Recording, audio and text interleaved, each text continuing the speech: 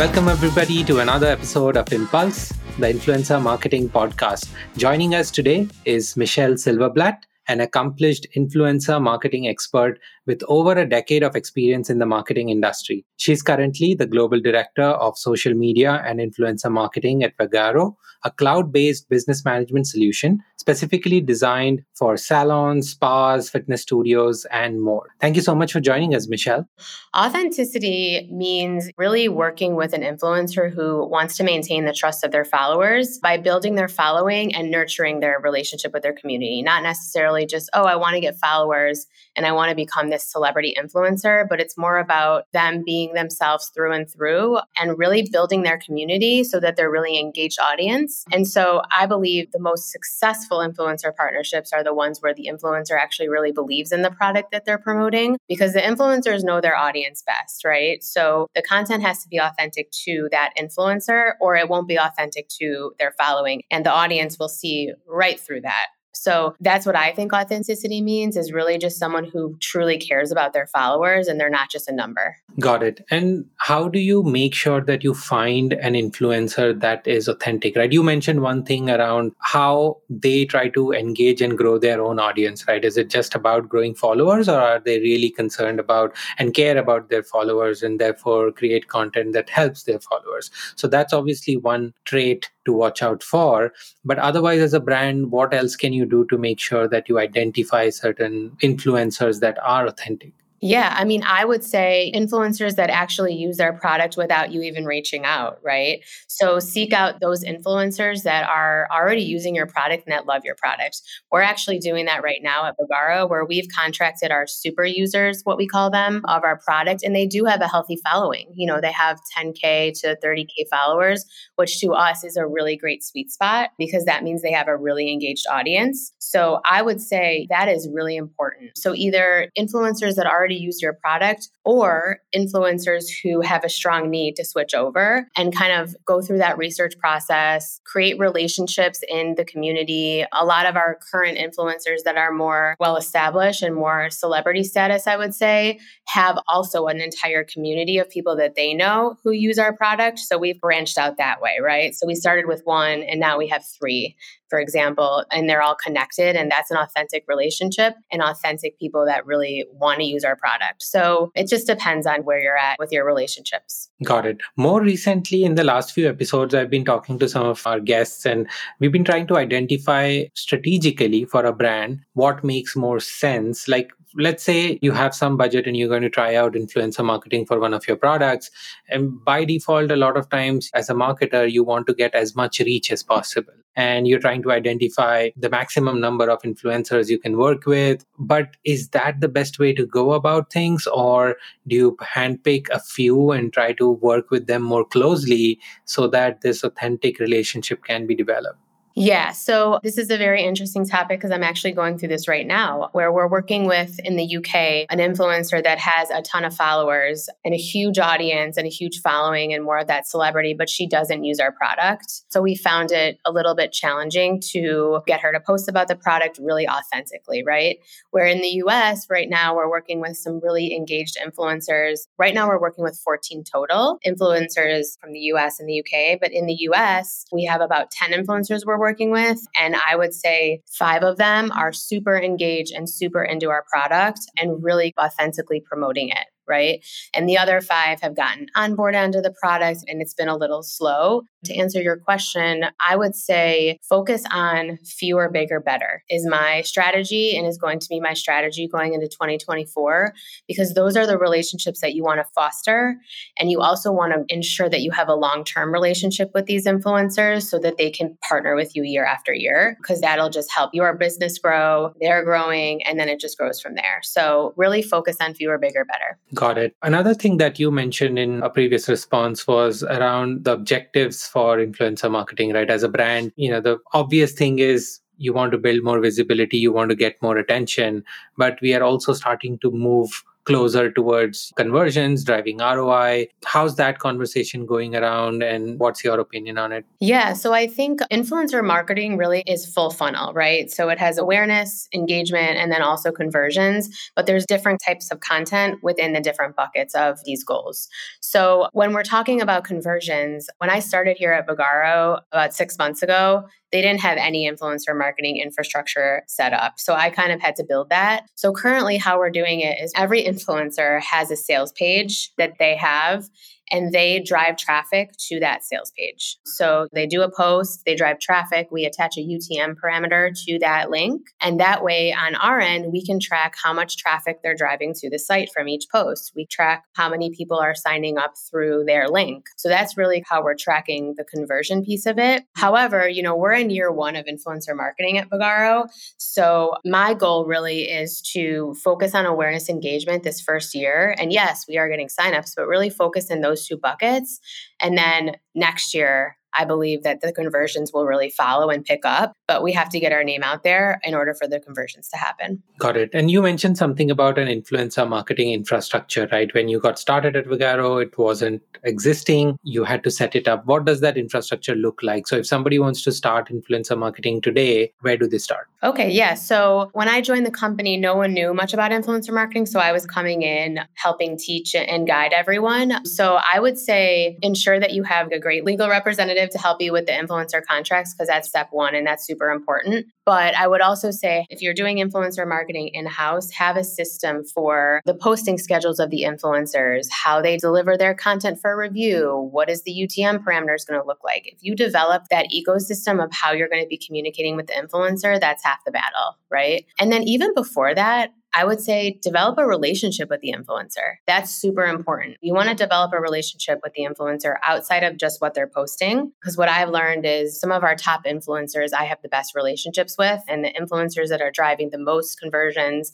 and the most relationship building and the most engagement, those are the ones where I've really taken time to get to know and learn about and also hear them out, right? So they have suggestions on how we could do things better for our software and what they need. So yeah, it's definitely a long road when you build it from scratch. And especially if you're not working with an agency and you're doing it all in-house, I would say take some time to really get set up before you contract these influencers, or else you'll really be building the plane while you're flying it, which is a little bit of what we're doing here at Vagaro this year, but we're learning a ton for next year. So that's really what matters.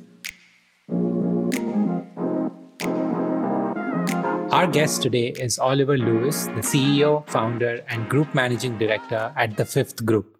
The Fifth is an award-winning creative agency putting influential talent at the heart of their brand's clients' advertising. The agency was founded on a mutual understanding of what it means to have real influence and how to wield that power authentically and responsibly. So let's get started. Do you think it's a challenge in the influencer marketing space for agencies as well as brands to get data that they can trust as well as make sure is authentic? For sure, it is. And because it's entirely reliant on having, as I said, authenticated, linked data at the source. Access to the platform's APIs is becoming more widely accepted, although we went through a sort of curbing where a huge number of platforms lost access. But as a result of platforms losing access to potentially to graph APIs and having access to that data, there was a huge amount of modeling that happened upon the top of it. That modeling, actually, the disparity between 5 or 6 different data platforms over a single creator's data, it can be pretty vast. Like we're talking about swings of between 25 to 30%. And that's not okay, realistically, when you're making media decisions and creative decisions and pricing decisions based on data that's inaccurate. So I think in a planning stages, it's really challenged. When it comes to execution, it's much easier because ultimately there is a relationship and a transaction occurring, and there's therefore a willingness to activate with the real data and access to that platform. So I think it's the planning where there's an issue, and when decisions are being made, there's perhaps an issue. But I would also suggest we've come a long way. And actually, there are some incredible partners in this space that have a good grip on running their platforms and access to the data responsibly and are well authenticated and backed by the platforms to do so. So it's definitely improved, but it will be a challenge. And I think it continues to be a challenge in a measurement place in post-campaign. And that's got to be one of the key areas of focus for every agency in this space right now is how can we measure it effectively in order to grow investment, because those two are intrinsically linked. Let's talk a little bit more about the platform API part, right? And there are hundreds of different platforms. Of course, there are the big ones like Instagram, Facebook, Snapchat, TikTok, YouTube, etc., right? But there are many others that are more niche, let's say Substack, OnlyFans for that matter, so many others where creators and influencers are active, making money. A lot of these platforms actually don't even have open APIs. Very few of them actually provide a platform-owned API or platform-maintained API. And I'm going to make a small shameless plug here, and that's the problem we are trying to solve with Philo, because what we are trying to do is take away that pain from brands and agencies. And we take on that pain to manage all these hundreds of APIs so that at the user end, which is in our case, brands and agencies, they just have to deal with one API.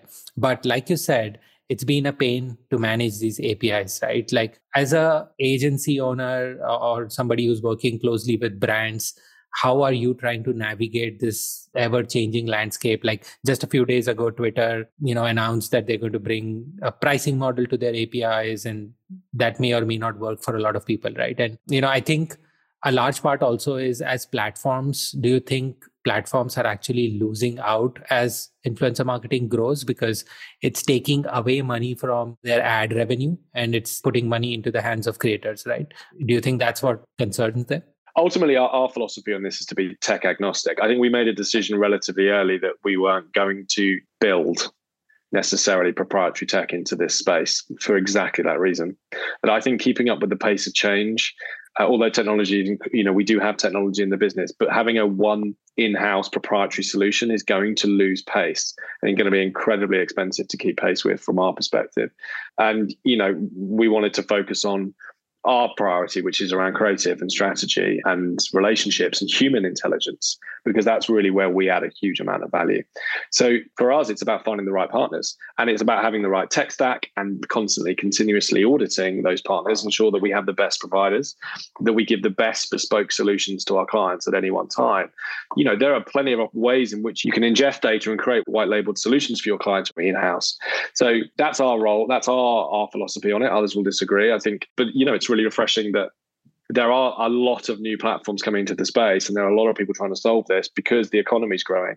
So I think that as the overall creative economy and as over influence marketing as a share of digital revenue grows, obviously, as we saw in programmatic, the technology is going to boom, and almost there'll be an oversupply of technology partners. So really, I'd rather put more effort into auditing, verifying who are the best partners for us and our clients, and ensuring that we partner with the best. That's how we approach it. And so we welcome new entrants into the market, and we welcome new ideas because, frankly, we just need to get the best results. Makes sense. And what do you think about the whole story angle from the platform side? Do you think they worry that, all this is taking money away from their hands? Naturally, they will, because there's a huge amount of business happening on their land that they don't have a cut of. I think it benefits them to have a healthy, burgeoning and creator economy existing within their environments and their platforms. And they do a huge amount. They talk a good game around supporting creators, and in many cases they do. And there are monetization tools and there is support for creators there. But naturally, they're going to want more revenue to flow through the platforms and through their paid solutions. But look, I think, what goes in their favor right now is that what's happening in this space, particularly as we talk about paid social becoming potentially less effective, that the true game changer within a paid social environment is the creative itself. It always has been. Ad creative is incredibly important. Well, who makes the best ad creative in 2023 and beyond? It's influencers. There's no shadow of a doubt on that. And therefore, the convergence of paid marketing and paid social in particular and influencer, and I dare say across a lot of digital channels, including digital out of home, you're going to see that convergence. I mean, if paid social is not a part of your influencer marketing mix in every single campaign, then I don't frankly know how you're achieving the levels of reach and engagement that you're setting out for your client. I think it's probably almost essential at this point. So there is a role, and the platforms are getting a slice of this, and increasingly they will get a larger slice. Makes sense. In your last response, you were talking about IMTB as well, the Influencer Marketing Trade Body. I spoke recently with Scott, who is the Director General there. You are a board member as well. What is your role with IMTB? What's your vision how is IMTB helping this industry? Oh, it's phenomenal. It's so important. It's a real sign of its growing maturity that we now have a trade body that's being recognized by CAP, by ASA. It's being recognized by the government select committees as a trusted voice that is truly now represented. And I think at last count, Scott will probably correct me on his podcast, of 13 members at this point, 13, 14, and growing very fast. But it's more than that. It's actually the fact that we have WPP, Whaler, Takumi, ourselves, Ben, to name a few, that, you know, are the leaders in this space, and frankly, some of the biggest. So it's been very, very important for us to unify our voice. You know, like, for example, the ASA and CMA combined regulations in the UK that were released over in the last week or so. Okay, I think they go potentially too far. But individually, as individual voices trying to lobby any element of sense or change at any regulation as it comes thick and fast into this space, is going to be meaningless. You know, we have to be a combined and unified voice. We have to trust each other. Investment will pour in and all ships rise if we can stick together around this. And we can start to get some conformity. The issue with the space at times is that every one of us is entirely focused on our own USPs and driving our own competitive advantage, right? And therefore we're using our own language, and we're using our own standards, and we're all trying to get one up on each other around the hottest issues that we might be able to answer, because that's of course important in order to win clients or retain clients. But realistically, that's probably the wrong move. You know, what we should be doing is building a wealth of trust, having a much better standardized view on the language and on standards. And therefore clients generally and more broadly will enter into this space, and they all spend more money. So I think that's what we've all come around the table and understand to be important. I hope that, you know, we attract more members and that we can continue to have a bigger voice, because ultimately nobody else realistically, I mean, ISBA's doing a great job, for example, at creating standards in the UK, which is a trade body for brands.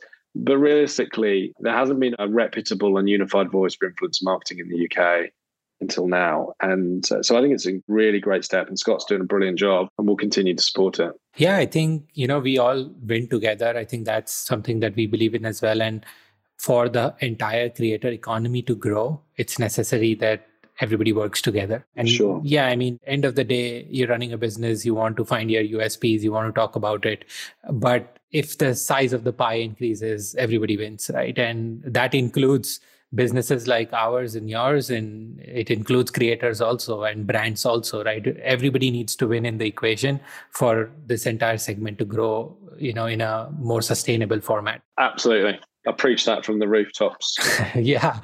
Talking about hot issues, give me one controversial hot take on influencer marketing that you believe in, but maybe others don't. It is my hot take and view that by, let's say, 2028, a TikTok influencer will run as an independent for the presidency of the United States.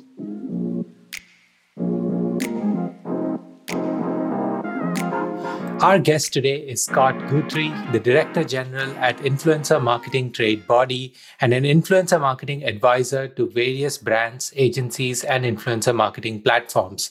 He's also the host of the Influencer Marketing Lab podcast and a member of various editorial and advisory boards for influencer marketing.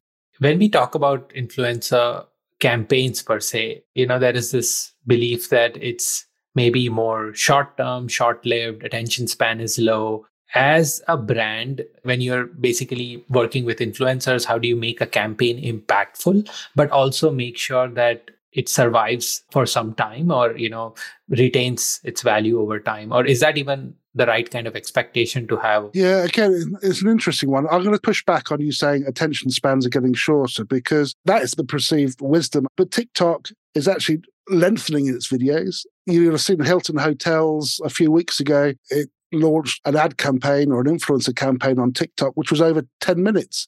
So it's not all about 15-second or 30-second or 60-second TikToks. It's about understanding what your audience is, having a point of view, understanding where you're playing as well. You know, where's your audience hanging out? Going back to this Hilton ad, I think it really understood the platform well, and it understood its audience well. The same video wouldn't have translated quite as well on YouTube, for example, but it really knew the nuances, the trends, it knew the creators, and so really understood what was happening on that platform, who were the main influencers on that platform, and what were the inside jokes happening at that time. So that means you have to know the platform inside out, you have to know your audience inside out, and you have to know the right people that can translate your messages, i.e. the creators on that platform. So that's a good point, right? Which means that as a brand also, your strategy is very different if you are doing something on TikTok versus Instagram versus YouTube, right? And does that come down to budgets again at the end of the day? Like, you don't want to ideally just use the same piece of content and spray it everywhere. So do you think it's a budget thing, or how would small brands try to nail this better? Again, scrolling back to what your objectives are, for sure there's a budgetary concern, but it's understanding what your objectives are and understanding where your audience is. So, if you're building community, if you're building awareness, if you're building brand equity, I don't know if TikTok's the right place for it. I'll happily have a discussion about it and be convinced. I don't know possibly enough about that.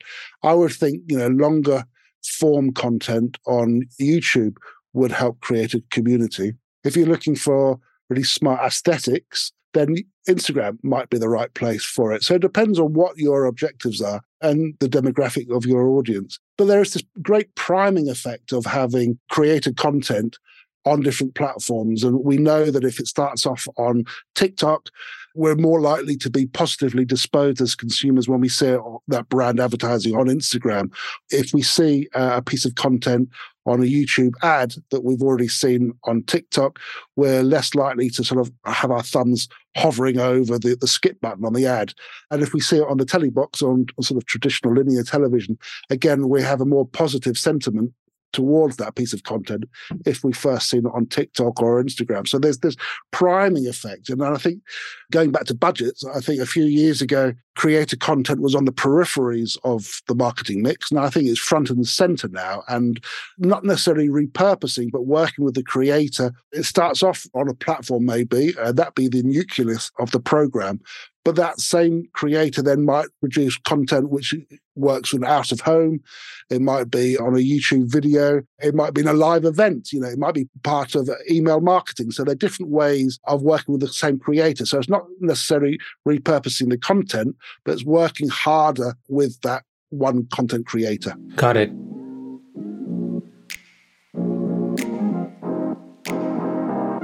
Did Mr. Beast come to your office with a briefcase full of money and just give it to you? I mean, virtually, yes. That's awesome. Joining us today is Colleen Stauffer, a global integrated consumer, creator, and business marketing expert. That was a mouthful, but we will get to know a lot about her and why she's amazing at all of these things. Tell us a little bit more why you think or what you think Creative Juice does differently compared to other companies in the creator economy.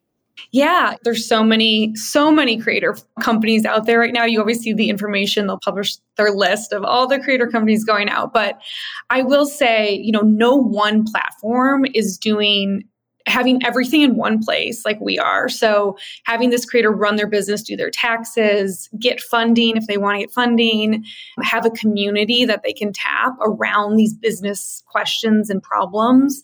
And then, of course, banking. So a lot of them use PayPal or Venmo, or they don't even have a business bank account. They, go to a traditional bank and those banks don't understand them. So the unique thing about us is having everything in one place, which we've heard is a huge pain point. Like creators, they'll have 20 tabs open, they'll be using 20 different things, or just not feel educated on how to do certain things like their taxes. We've talked to some that maybe haven't done their taxes in a minute. And so really helping and educating. So that's probably the biggest differentiator. It's like that one place. We haven't invented anything new, right? Like all these things exist. They just haven't been repackaged and marketed to creators or given creators education to know how to use them or put them all in one place.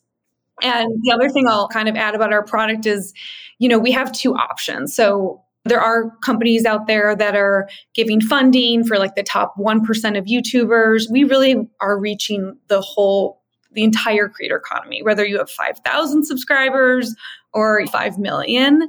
And so we're launching the Juice Club, which is really exciting. And so there's still going to be always a free option, we believe, free tools, banking should always be available for creators. And then there's a club membership option, which just gives you more access to some of the community and education and resources. Awesome. And I did read about, am I right that you also offer some kind of funds to creators to get started or help with their business? Yes. Yeah, absolutely. And so it's rev share. So it's not a loan. I think that's like a big thing too. We're really taking a bet on creators. And one of our big values is we grow as creators grow. So we're incentive aligned and giving creators anything from like 1 month advance to up to a year of funding so they can have just that more consistent cash flow because, it is really clumpy as a creator, as an influencer. You might have a brand deal 1 month and then not have one for another 5 months. And so giving them that consistent cash flow so they can feel a little bit more stable. And the only thing that they need to do is just keep up on the pace of content that they had been for the past, 6-12 months. So we can predict those earnings. Awesome. And you also talked about a little bit about how other brands are maybe focusing on the top 1 or 2% creators, whereas you're looking at pretty much the entire group. There is this growing creator middle class, as they call it, right? Mm-hmm. And there is a common misconception. I feel that people think that creators or influencers make a lot of money because a lot of the big deals do get media attention and right. People get surprised by that and everybody wants to become a creator, but it's also hard work, right? It's a lot of hard work, and more often than not people need this kind of help because brands pay you like net 60 or net 90 days oftentimes. Mm-hmm. So even though you might have done a great promotion, you still don't have the money in the bank and you're trying to manage all of that cash flow. Is there something Creative Juice is doing in particular for this growing creator middle class? Yes, absolutely. And first of all, my 11-year-old niece was here last weekend. She's like, I want to be a YouTuber. And I said, it's actually a lot of work. So don't think that these people just create a video and then they make all this money. It is a lot of work. I think that's another point that we all need to make with this economy. It's really hard work and it is lonely, as you mentioned. And then on top of that, it is that business side of it. So you're right. I've been guilty. I've been on the brand side and we've been, haven't paid a creator in, not at Juice, but in a previous life, haven't paid a creator in, 90 days. And it's just because these brand AP departments are just small and slower. And so that's another problem we're solving at Juice. We are doing brand advances. So for certain creators, especially creators working with talent agencies, it's, less risky for us and more efficient for them, but being able to give them that money once they've, completed their content upfront. And that's another huge thing we heard from these creators. They said, the minute I post my content, I kind of want that equal dopamine hit of getting paid immediately. And then if I have to wait 90 days, it almost isn't even they kind of don't care anymore because you're oh yeah, well, I kind of already spent that money and I already posted that content. So we are solving that too with our brand advances. That's awesome. What are some other creator marketing trends or influencer marketing trends that you're observing?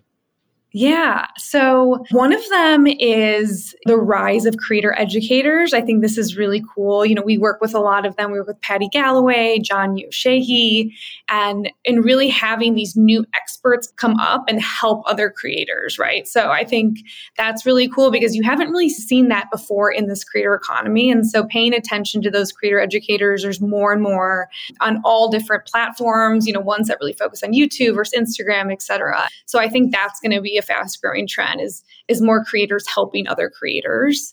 Another big thing I would say is the de-influencing. I love this one because a lot of time you see these influencers you've been following forever, and then you can tell when it's just a really cheesy or obvious ad that they're doing versus product that they actually use, right? And so I actually love this because I love the opposite of other things sometimes, but de-influencing is an interesting trend where it's literally influencers, creators using products that they wouldn't recommend and why, because that helps them feel more authentic and also build their audience to trust them even more so. So I think you're going to see more of that. And then the third one I would say is having creators really own their audience. And we can talk about this more with Web3, but more and more creators are taking back control of their audience, right? So if you think about it, they don't own their audience on Instagram or YouTube. Those platforms own that community, own that audience. But a lot of creators are starting newsletters so they can get all email addresses from their audience on other platforms, or they're pulling all their audience from other channels to like a different community platform, or even honestly, some of them are starting, CPG brands. It's really more the bigger ones, but that's just a way for them to control their audience. And I think Web3 is going to help solve that. And actually, Elon Musk just tweeted today that he's going to give content creators access to emails of their subscribers. So that's a cool change. But I think the owning the audience helps these creators just feel that control. I mean, it's their business, it's their IP, it's their content. And we definitely need to see more of that. Joining us today is Jennifer Quigley-Jones, the CEO and founder of Digital Voices. Digital Voices is an agency that drives growth for brands through the power of influence. Prior to Digital Voices, Jennifer worked at YouTube as a strategic partner manager, helping creators to grow on the platform. As a marketer, you want to drive conversions. And more often than not, as marketers ourselves, we know exactly what we want the influencer to talk about, but you also don't want to try and prescribe, right? And what do you suggest your customers? How do they go about working with their influencers? Do they give them full creative freedom to go figure out whatever they want to talk about? Or is there some leeway into driving how the conversation should go? I think there's a kind of a plethora of options dependent on what your aim is. If your aim is to position your brand in a certain way or get brand awareness for a certain product, then fine. I understand, be very prescriptive. But one of my biggest gripes is when marketers decide to only engage influencers that look like their target customer, their dream target customer in their head. When marketers have these hilarious kind of awkward customer personas like Digital Dave. And they're like, okay, we only want to work with influencers who speak to Digital Dave. And I'm like, right, but that doesn't mean they have to be Digital Dave. Their audience might be Digital Dave, which again, it's always some stock image of a smiling man. Their audience might be Digital Dave, but the influencer themselves doesn't have to look like Digital Dave. So I would say when marketers are too prescriptive in who their ideal influencer is, they miss out on huge opportunities, especially if it's conversion focused. So what we tend to say is, if you're on the brand awareness side or you're trying to change your brand positioning, okay, we understand we'll source creators who match what you're looking for. We will insist on diversity in the campaign. So we hope you sign off a diverse shortlist. When you get to the brands that are trying to do that performance growth, customer acquisition focus, this is where we really push them to test new verticals and new people and new approaches. So you may not have tried working with car channels. You may not have tried working with drag queen channels. That's where you unlock the gold, because you unlock people that brands might not have considered working with before. They might not consider they have a natural affinity with, but they use that influencer to open an entire new customer base. I get really excited when we find an option there. So, for example, we were working with a tech client and we were at VidCon having dinner, and I think we'd had too much wine. And the client said, women don't convert for this product. He was like, everyone's tried. If you can make women convert, you're unlocking millions of dollars to spend. It doesn't happen. You can try. So we went back to the drawing board.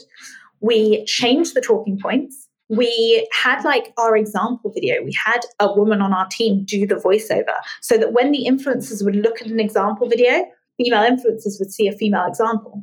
And from the next 3 months later, all their top converters were female run channels and with often female-led audiences. So for a while, we really transformed how this tech company thought about their customer base. And that's where the power of trusting influencers and being strategic and testing and scaling is really exciting. Yeah, I think one thing that you said is amazing piece of advice, and it is actually contrary to popular opinion or what people typically do, which is trying to identify areas that you think may not be the best fit, but the audience is there, right? You haven't explored that audience for your brand, and you're just trying to fit into those personas for your influencers who are your ideal buyers. And that's not actually what you're intending to do here. You want to find that their audience should have this target persona. And I see that a lot more with B2B marketers also, just because they tend to define their audiences even more tightly with, specific job titles and what part of the world they are in and so on. They get very, very specific, right? And then it becomes hard to find these kind of influencers as well. Yeah, we did a B2B report about this actually, because you're right. B2B marketers are often very prescriptive. They're like, oh, I want to influence IT decision makers. I'm like, okay, where are you going to find them? They're like, oh, I don't know, LinkedIn ads. You're like, oh, okay, I don't know if they'll be inspired by that. Whereas if you actually talk to developers and CTOs, ask them what they watch, ask what they do. They normally don't have TikTok because they're worried. They understand the implications of data. So it's like often not TikTok, but ask what they watch, and they will watch really weird, geeky stuff on YouTube. Exactly. It's, okay, well then why don't you sponsor? So we did a whole B2B campaign influencing IT decision makers that partnered with maths creators, science creators, like people who answered those like odd questions around the world. And it drove vast number of traffics and email subscriptions and competition entries because we wanted to give the potential customers something. It didn't come from targeting job titles on LinkedIn. It came from targeting them because they were people who had real interests. Like we were talking to another company that said, oh, our target audience is CEOs of scale-ups. And I was like, well, as a CEO of a scale-up, I can tell you that every hobby I have, I obsessively have to get really good at it. So let's sponsor hobbyist channels in your target market. Let's sponsor like golf channels. You want to not be embarrassing on a golf course. You want to improve your golf game. So of course you'll watch Rick Shields golf. That to me is a perfect B2B partnership because the customers are really high value. There may only be 1 in 50,000 of those viewers as your customer. But if in that integration, you can inspire them to learn more about the product, express their interest, go to the site, and then become a customer, that's worth it. I find that example very interesting. Let's try to probe a little bit deeper into that, right? Let's say you are a brand where your ideal buyers actually go out and play golf a lot and therefore watch a lot of videos around golfing and how to get better at it. How do you try to insert, let's say, a B2B product into somebody who is actually doing content around golf? So there are a few different ways. And this is where like it depends on the exact client. And this is where I think like you need an influencer agency that can help you be strategic in planning this. And this is where I think a lot of teams that try to do everything in-house end up with no creative space to do this work because they're spending so much time on influencer contracts. How do they have the headspace for a strategy? And then how do they get the buy-in from a wider team on the strategy? But I think it's really important to find like an agency partner that can help you be strategic with this planning. Say the product is Zoom, right? Zoom wants to sell more subscriptions. Okay. Golf, really weird. You'd say to the creator, make a video about the top 5 drivers and insert 60 seconds about our brand. In that 60 seconds, you can tailor the messaging. So you get all the right traffic because the video looks just like their normal video. And then in that 60 seconds, you control the messaging. And that's where you need to be really strategic because as a brand, if you miss and waste that opportunity, you've wasted your money. So if I was Zoom, I'd be like, right, Rick Shields talks about how when he communicates with his team and when he travels for his golf tournaments and, to cover golf stuff around the world, he will Zoom his editors back home. And that's how he makes remote working and his lifestyle work for him. So you've got like a personal use case where you're like, oh, I trust Rick Shields and he said that. Then you need to move on to the incentive, right? So what is the incentive to get someone to take an action and also take an action now so that you can attribute that interest? I would probably craft a Zoom-related Rick Shields competition. So the people watching him want advice on golf. So why don't you say, hey, I've partnered with Zoom. And if you click the link in the description or scan this QR code on screen now, you can enter the chance for me to do a personal coaching session with you over Zoom. I will give you a golf lesson. And then when they click through, you could have a qualification. So you could have that you have to be in a certain country to enter the competition. You could have that you need to provide your business details to enter a competition. But then by the time someone has seen that segment, watched the video, clicked through, signed up, they've learned about Zoom. They're going to have to experience Zoom if they win the competition. They trust Rick Shields. They're excited to tell people about this golf competition they've entered. And then you've got all their data as well, so you can add them to a marketing list. So that's where you need to, I think, be so much more strategic when you're planning like a B2B campaign with a high value customer. Because the only way that you won't waste budget is if you make sure you win their attention and win their data. Joining us today is Gregory Curtis, a multicultural marketing subject matter expert and media specialist with nearly 15 years of experience in strategic sales, existing and emerging media, business strategy, and culturally relevant marketing. Now, what that means, we are going to find out with Greg pretty soon. But additionally, Greg has experience in sales, marketing, supply chain management, and account management. And with that, he's really gained a unique perspective on marketing, specifically in multicultural influencer marketing. Thank you so much for joining us, Greg. It's great to have you here. No, I am so grateful to be here. Thank you so much for reaching out. I'm super pumped about today's conversation. It's nothing that really gets me going than multicultural influencer marketing. All right, awesome. So we are excited to have you here, and let's just start over there, right? One of the things that I ask almost all of my guests is give me one hot, controversial take on influencer marketing, something that you believe in, but maybe not everybody else agrees to. I think a lot of organizations believe that the messaging around their diversity, equity, and inclusion and having a few pillars in-house from an internal perspective could potentially empower them from an external perspective. But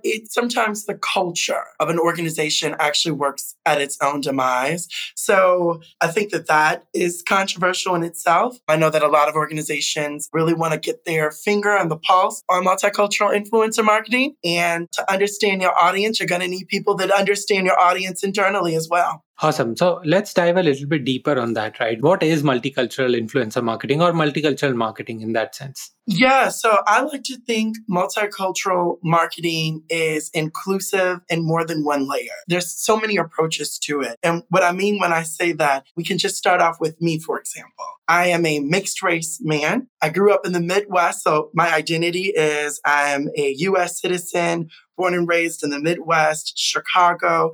My father has Southern roots to Mississippi.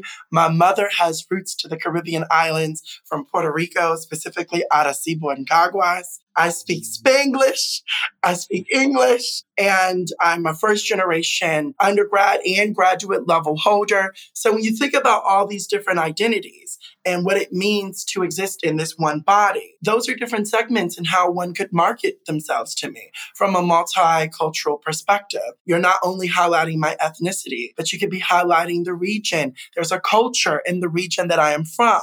There's also not only the race, the ethnic, the class, there's a class cultural element there. There's also a queer element there. There's an audience there as well. So when I think about multicultural marketing, I really lean very heavy on intersectionality. And that is a philosophical school of thought that was developed by Kimberly Crenshaw. She is a professor at Columbia University, their School of Law, and she's an activist. And I think that for marketers, using that lens, using that social political lens can actually really empower us to uncover new audiences that are obsessed with our brands. Got it. And we are starting to see more brands embrace this better as well. We are starting to see campaigns that seem more diverse, seem more inclusive.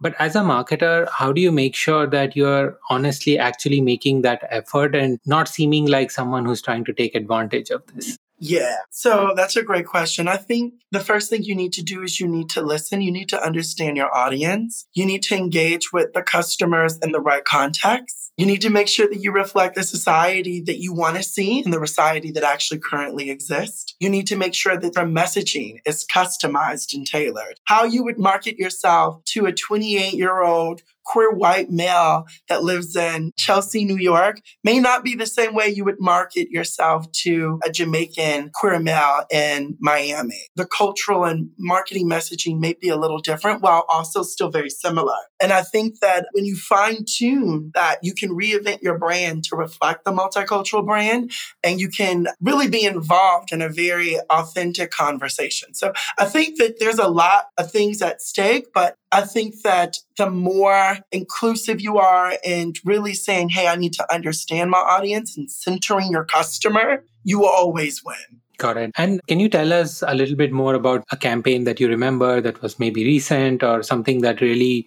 touched you as well, that actually takes care of all these multicultural aspects really well? Yes. Honestly, I really have to give it up to Edelman. Edelman is a fantastic public relations firm that, in my opinion, they compete with all of the Asian holding companies like a Leo Burnett that sits under Publicis. And the reason why I say that is they have a very close relationship with Unilever. And the campaigns that they did from 2019 to 2022 with Dove, specifically the Hair Care Act for Black and Brown people, was so impactful.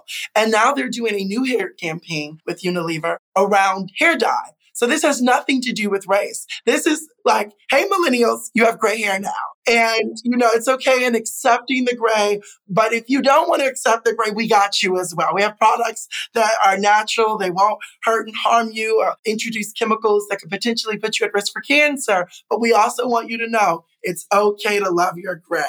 And I think that again, is a multicultural type of conversation. Yeah, definitely. I mean, and I remember the campaign, and that's the beauty of a campaign that really touches you, right? You remember the campaign, even if it's 4 years ago. There are so many that we remember from our childhood also, right? Not in this context, but there are so many of these campaigns that stick to us as consumers, right? And definitely the Dove campaign in terms of diversity and inclusiveness is one of those really good examples. When did you really start recognizing what multicultural influencer marketing is and why is it important? When did this come to you? So it came to me, I want to say around 2012 with the very popular vloggers from YouTube.